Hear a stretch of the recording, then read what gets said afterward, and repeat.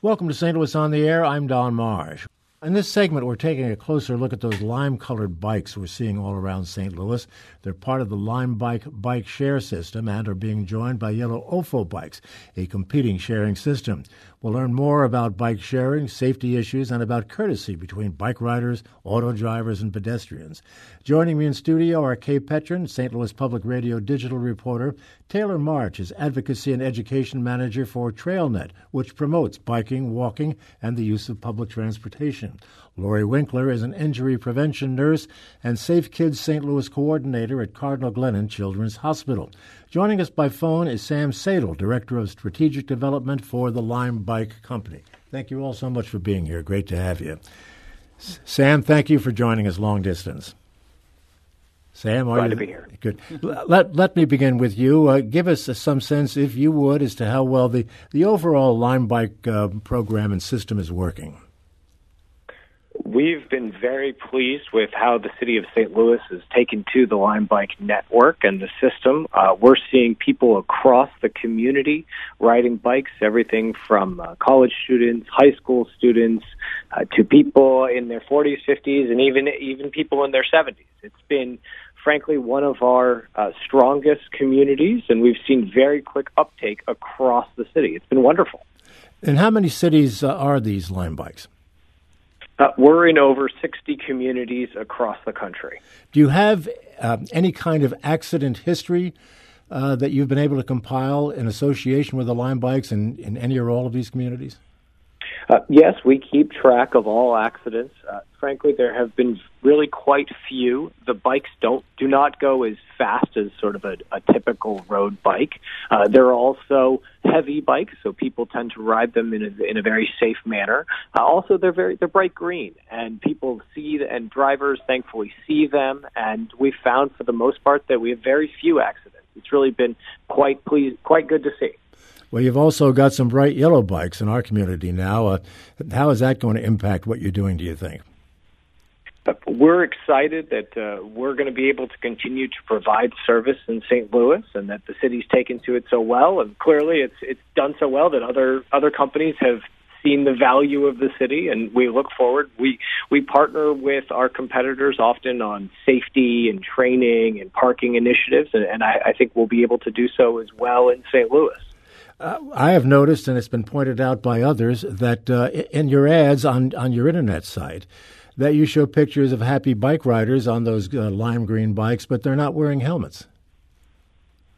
Yeah, that is correct. We ask that all of our riders fulfill all the legal obligations of the community.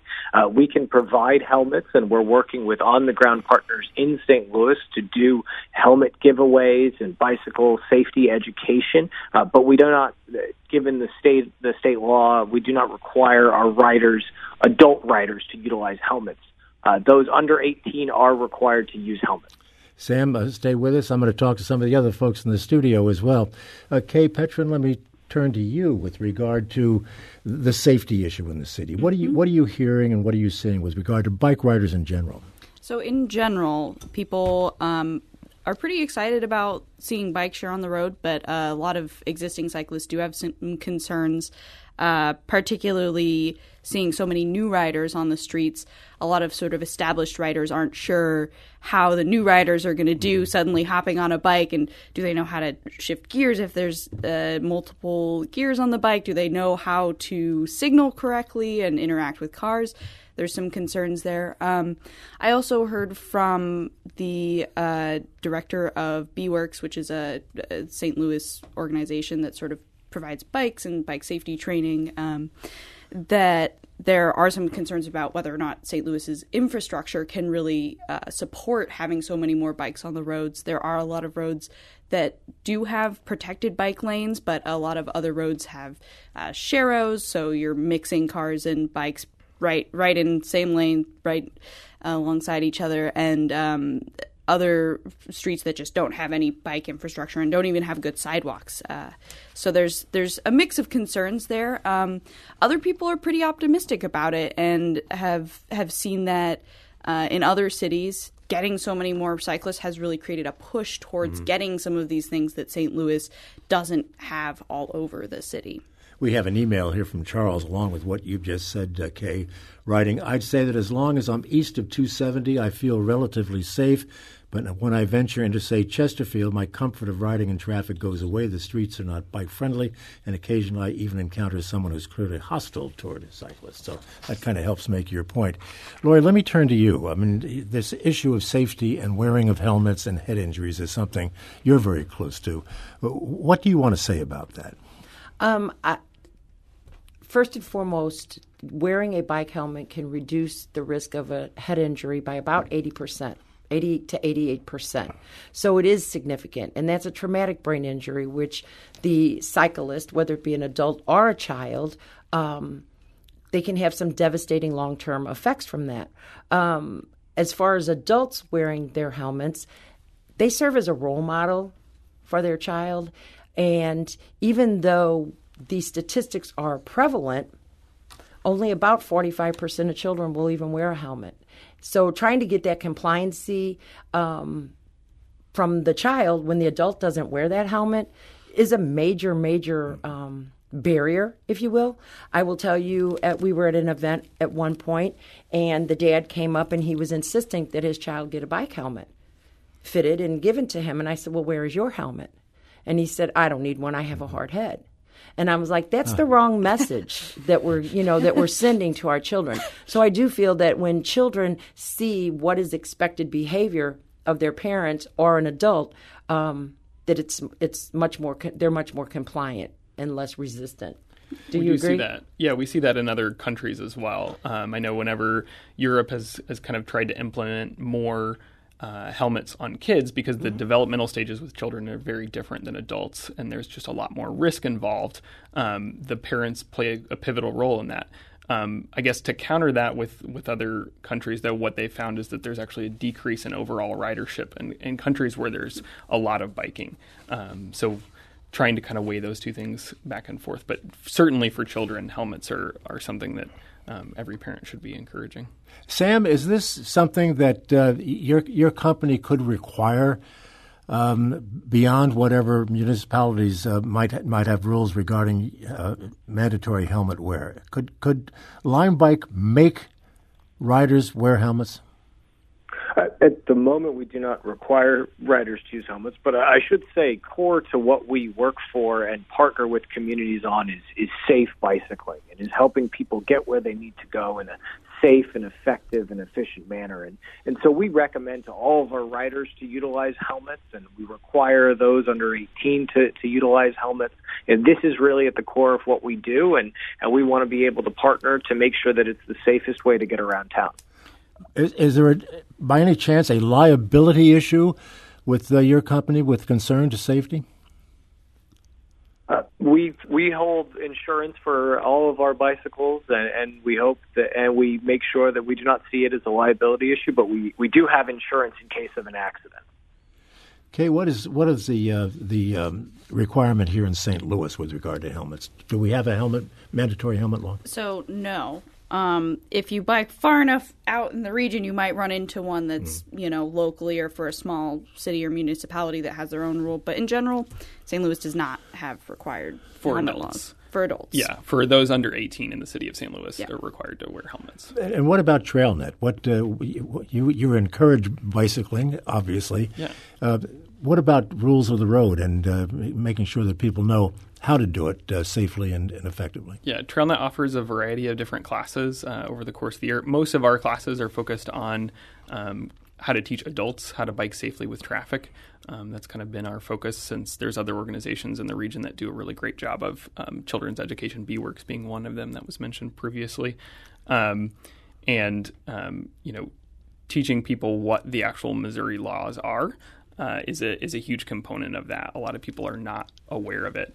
When we go do kids education, an interesting thing to note is that a lot of kids, because we don't have education for kids related to driving, the only driver's education that most kids get is through their PE class for walking and biking.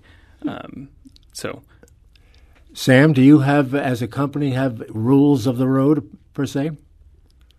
Yes, we do. When people sign up to our service, we have education modules built into both our app as well as our website for people to learn the rules of the road and where to ride and how to safely ride. And we're partnering with TrailNet and others to help expand knowledge of those rules throughout the community. And how about disposal of the bike once the trip is over? As regards to parking, we also right. work with.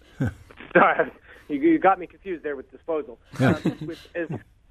As regards to parking, we have we ask that our riders look at some of our education materials, our parking materials, and that they park appropriately, and that means parking out of the right-of-way of both vehicular and pedestrian traffic. That means finding safe locations and bike racks and on very wide sidewalks in what's called the furniture zone. It's the space between the roadway and where people walk. And so we also, I should say, we supplement that with our team. We've got a team on the ground in St. Louis that drives around all day long, walks around as well, and is picking up bikes and is making sure they're properly parked in the right location so that when you walk out of your home, your office, your gym, wherever it may be, that the bicycle is upright, properly parked, and in the right location. We have some people calling in who want to get into the conversation. Let's bring them in. We'll start with Keith, who is calling from St. Louis. Keith, thank you for waiting. You're on the air. Hey, thank you for having me. I guess what prompted me to call was when I heard the concerns from cyclists about these new cyclists being out there. And I just kind of chuckled a little bit.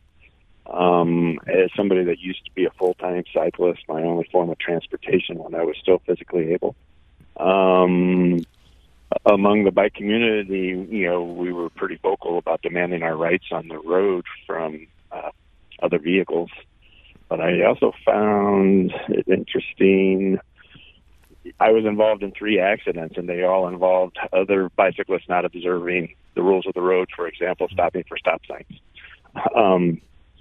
Seems to be kind of a double standard there. So anyways, I just kind of wanted to comment. I kind of chuckled that the full-time cyclists seem to be concerned about new cyclists. I think it's great for new cyclists. I think it's great for St. Louis to finally embrace more sustainable transportation. Tracy, you're nodding in affirmation of that. You want to comment on the comment?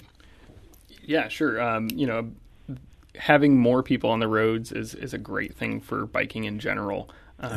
And it's just, what we've seen in other cities is actually as we see more people on bikes, the safety for everyone, not just those people biking, but also people walking and people driving increases because it kind of works to slow things down. With regards to cyclists breaking the law, I think we see there's been a couple of national studies done that show that cyclists break the law at about the same rate that drivers do. I think any of us that live in the city of St. Louis can tell you on a daily basis. You see somebody that breaks the law in a car, whether that's a speeding thing or rolling through a stop sign. The difference from what we've seen looking at different studies is what the intent is. And most of the time, whenever people get more experience with biking, there's a perception of, if I do this, then it'll make me safer. If I advance this light a little bit, if I run this light, I can get ahead of traffic, which is not the case. I mean, we have education work to do as a part of that, but I think that's an important thing to note. And Taylor, I think I called you Tracy a moment ago. Forgive me for that. That's all right. But thank you for the comment. Kate? And I'd like to add to that there was also a 2016 study specifically on bike share safety, and they found one of their theories was that new riders might actually be more safe overall because they are more cautious riders. Yes. As Taylor's As saying. we look at the national system, not just dockless bike sharing, which is what we're talking about with St. Louis, there's actually only been 2 fatalities in the U.S. With bike share systems. And I think a lot of that has to do with the new riders being exceptionally cautious. It's not something that they're used to. They're kind of paying more attention in some cases. But also the bikes are heavy. They're moving slowly. And that really helps to kind of keep things down. And the wider tires as well. Just in general, one of the big problems for bicyclists, besides cars, is just the roads and potholes. And the bikes actually have wider tires, which make it less bad if you go over something that you're not expecting. Yeah. So they think that they've been observing lower levels of just general injury for some of those reasons. And the two systems that have launched in St. Louis actually have foam-filled tires or some kind of airless tire so that they don't actually puncture, which is good as well. Lori, this is all music to your ears, I'm sure, because this is a concern that you have, is obviously bicycle safety. How often do you see bicycle accident head injuries? I don't have the statistics as far as the specific injury, but I will tell you that last year at Cardinal Glennon, now this is not representative of all children being injured on a bicycle accident, but we saw approximately 53 children in our emergency room. What the severity of that injury, I don't have those specific statistics in front of me. Now, we also saw 42 children that were classified as pedestrians. So there may have been some information lacking as to whether or not they were walking their bike, if they were riding their bike, whatever. But we do see significant traumatic brain injuries. I will tell you that most of our smaller children, those injuries occur not on the roadways. It's in the driveway. More times than not, I've heard parents say, I just let them ride down the driveway. Well, there's an incline on that driveway. He or she needs a helmet. The other issue that I see are cyclists, new parents that have that young child that they have the wagon. Is that what you call that? Okay. We didn't have those. Yeah, we didn't have those when my son was young. They're not putting helmets on those children's head. They need helmets. And we do have, there are toddler helmets available. And children shouldn't go in those unless they're at least a year old and able to support the weight of the helmet on their head. Right. That's another thing that we see some is parents putting children that are much too young in those. And the child, that baby, their head is the largest part on their body and their neck muscles are the weakest. So they do need to be able to support that helmet on their head. A lot of people think that only falling a couple of feet, that it's not likely to be a serious injury, but that's wrong. That is totally inaccurate. Yeah. You can fall from the top of a building and have a less severe injury than falling a couple of feet. Sure. Is that the most is that the most frequent occurring thing? Absolutely not. But it makes no difference. Let's take another call. Nick in Webster Groves wants to join us. Let's bring him in. Nick, you're on the air. Yes, good afternoon. I'm a little surprised that the gentleman from the bike company said that the contract was approved without requiring adults to wear helmets or have access to helmets. And it's just unbelievable. I'm highly confused that would ever go through. And the fact that he said he's in 60 communities across the country, he's probably had this conversation numerous times about the helmets. And it's all part of his advertising, and he just wants people to ride the bike so they can generate more money for their app and their bicycle company. Let's get a response from Sam. Go ahead. Well, yes, and as I said, we absolutely encourage everyone who utilizes Lime Bike across the country to wear a helmet. When we're out there, we're out talking to people about safety, about getting people from location to location where they need to go in the most safe and efficient manner possible. And I think when we absolutely encourage everyone to use a helmet, and of course, in line with the laws of the state of Missouri, require anyone under 18 to wear a helmet as well. Can I say one more thing? Yeah, sure. Go ahead. I feel like I'm talking to a tobacco company. I mean, this is ridiculous, this conversation. The research that the other professional just spoke about is overwhelming. Everybody should be wearing a helmet on these bicycles. I'm totally flabbergasted. You guys are even talking about this. Sam, do you want to respond to that, sir? I don't know what to say. I'm sorry. I feel that, from as much of the research shows, the more people who are on bikes, the safer it is to ride a bike, to walk, and the fewer collisions that occur. And I think that by looking at our system, I think we're contributing positively to the mobility of the city of St. Louis, residents and visitors alike. And we do a lot of helmet giveaways and work with community groups on safe cycling, on helmet usage, and so I'd hope that if the caller is interested, we can provide him with a great helmet, and we can go forward from there. All right. Well, let's move on to something else that I wanted to talk about. We don't have a whole lot of time left, and that's courtesy. I think that I've seen it, I've even experienced it, where there's a certain amount of road rage from time to time involving motorists and cyclists. Kay, do you want to take that on? I mean, that is an issue. I've experienced that as a cyclist on occasion. I've heard from both drivers and cyclists that there's sort of mutual problems with everybody. Cyclists saying that people even threw things out of their car at them, told them to get off the road. Drivers saying that cyclists are just rolling past them at stop signs or red lights without stopping.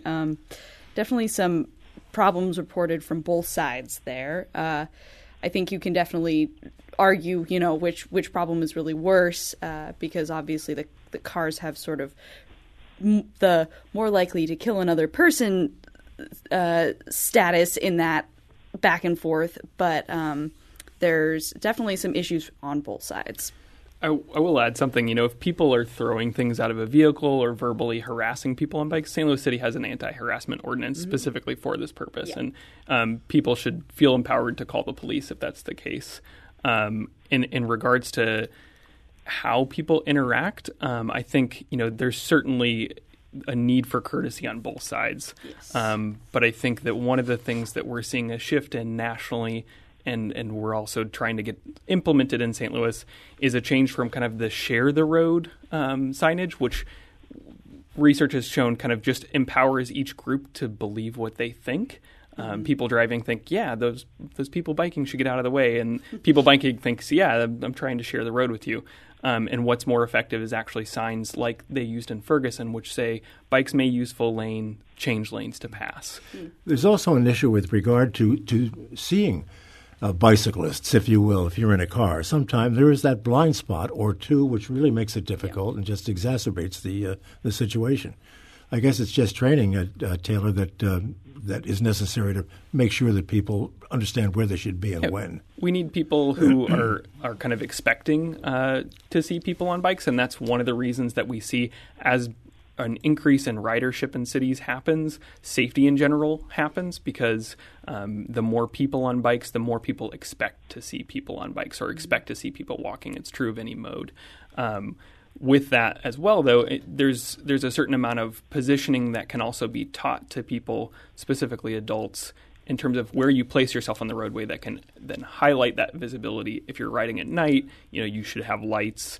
Wearing retroreflective gear is a good idea, but we also want to make sure that as we highlight those things, those can help make a person more visible, but we're not doing that in a shaming manner. And Sam, this is something that you can provide the bikes, but you can't provide these other things that we've just been talking about. Or can you?